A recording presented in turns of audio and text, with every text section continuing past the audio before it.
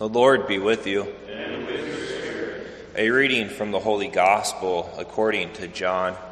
Glory to you, Lord. On the evening of the first day of the week, when the doors were locked where the disciples were for fear of the Jews, Jesus came and stood in their midst and said to them, "Peace be with you." When he had said this, he showed them his hands and his side. The disciples rejoiced when they saw the Lord. Jesus said to them again, "Peace be with you. As the Father has sent me, so I send you." And when he had said this, he breathed on them and said to them, "Receive the Holy Spirit. Whose sins you forgive are forgiven them, and whose sins you retain are retained." Thomas, called Didymus, one of the 12, was not with them when Jesus came. So the other disciples said to him, "We have seen the Lord." But he said to them, "Unless I see the mark of the nails in his hands, and put my finger into the nail marks, and put my hand into his side, I will not believe." Now a week later, his disciples were again inside, and Thomas was with them. Jesus came, although the doors were locked, and stood in their midst and said, "Peace be with you." Then he said to Thomas, "Put your finger here and see my hands. And bring your hand and put it into my side. And do not be unbelieving, but believe." Thomas answered and said to him, "My Lord and my God." Jesus said to him, "Have you come to believe because you have seen me? Blessed are those who have not seen and have believed." Now Jesus did many other signs in the presence of his disciples that are not written in this book. But these are written that you may come to believe that Jesus is the Christ, the Son of God, and that through this belief you may have life in his name. The Gospel of the Lord. Praise to you, Lord Jesus Christ.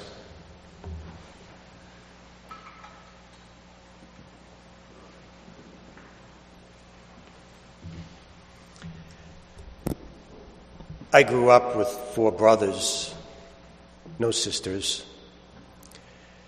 I worked in a construction company, my father's, all guys.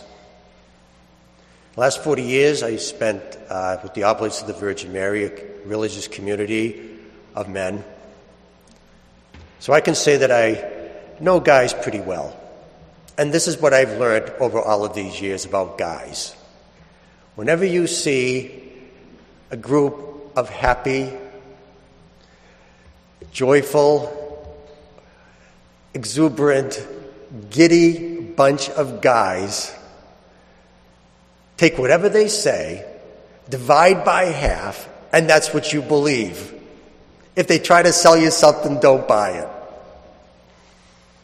You see, I was on vacation with my father and my brother, and it was a Sunday morning like this, and I was getting ready to preparing a homily, so they said to me, "We're going to go and get some breakfast. Let you get your thoughts together, and we'll pick you up and take you to the church." And so about an hour later, they came back, and they're all happy, giddy, overjoyed. I says, what were you guys just doing? Where did you guys come from? And they said, "Oh, it was breakfast. It was really, really good." And I says, "You guys didn't go to breakfast. You went fishing without me, and you caught really big fish." And that's what happened. So when Thomas walks into the room and sees a bunch of happy, giddy, overjoyed, a bunch of guys, of course he's not going to believe them. Well, a week later, when he's in the room and Jesus appears, and he sees Jesus, he reacts much differently from the 11 disciples the week before. he reacts much better. Only he is the one, when he saw the Lord, said, "My Lord and my God." He's the only one.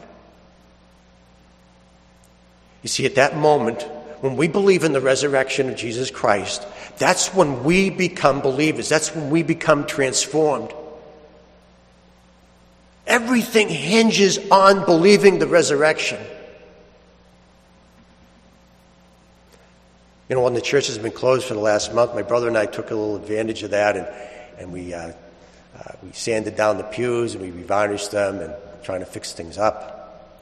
It was all nice. I think we did a pretty good job. But if the resurrection didn't happen, it's a total waste of time and money. 40 years I've been in the religious life, and it's been great with the Oblates of the Virgin Mary. But if the resurrection didn't happen, I just completely threw my life away. This is very nice that we get together and we pray this Sunday, especially on Mercy Sunday, and the resurrection didn't happen. It's a whole waste of time. So I thought that my question today, I would ask, what proof do we have of the Lord's resurrection? So let's go through the list. So we have an empty tomb. And then we have a bunch of happy, giddy, overjoyed bunch of guys. But see, after Thomas said, "My Lord and my God," Jesus gave us a third. And he said, "Blessed are those who do not see and still believe." That's us. That's our proof. When I was first ordained, my assignment was a little church in Avenel, New Jersey. It's a small town, nice people there. And when the Oblates, we staffed the parish, the first thing that we did is we sent out a questionnaire to all the people in the parish, asking them, we're new in town, what would you like us to do for you?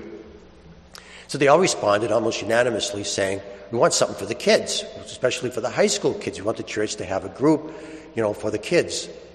And it was a really good request because Avenel's a small town and there's nothing there for the kids. There's no parks, there's no rivers, there's no lakes, there's no horseback riding, there's no golfing, there's no malls. The kids have nothing in the town except for the street. And you know what happens when kids hit the street? So we started a youth group. And we had lock-ins and dances and car washes, and it was awful. The kids were just high energy. They were bouncing off the walls. They were loud. And I said to them, what do you guys eat for breakfast? A bowl of sugar cubes all day? We took them on trips, and when I used to, for instance, I'd take them maybe to Six Flags Great Adventure, and I would give them one rule, because I figured that the kids would remember one rule. And this was the rule: do not die on this trip. No death. We went to Denver to see the Holy Father on the occasion of World Youth Day, and we were coming back and we're in the plane. And I was sitting in my seat minding my own business, and the stewardess came up to me and she said, "Excuse me, sir." I said, "Yes." She said, "Are these your kids?" We had 30 of them. I looked around and I said, "I've never seen these kids in my entire life." So she said to me, "Tell them to be seated and put their seatbelts on." I said, "Okay." I used to have beautiful, thick hair before this group. After a long time, about 5 years ago, I received a Christmas card from one of the kids that went to Denver. And there was a picture in the front of him with his arm around his wife. He had his 3 kids standing in front of them. Behind them was the Looked like an expensive, beautiful home that they just bought. And on the card, he wrote this: Father Peter, if you did not come when you did, this picture would not have happened.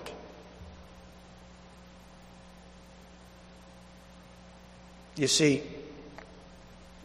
we don't get the body of Christ. We don't see the body, the hands, the feet. We see the blessings. That's our proof. We get to see the blessings from our belief. You know, things get hard sometimes, and sometimes we have those days and we go, I don't know, I wonder, and we start to have those thoughts. You just keep believing. You just keep believing in the resurrection. And if you do, the blessings will come.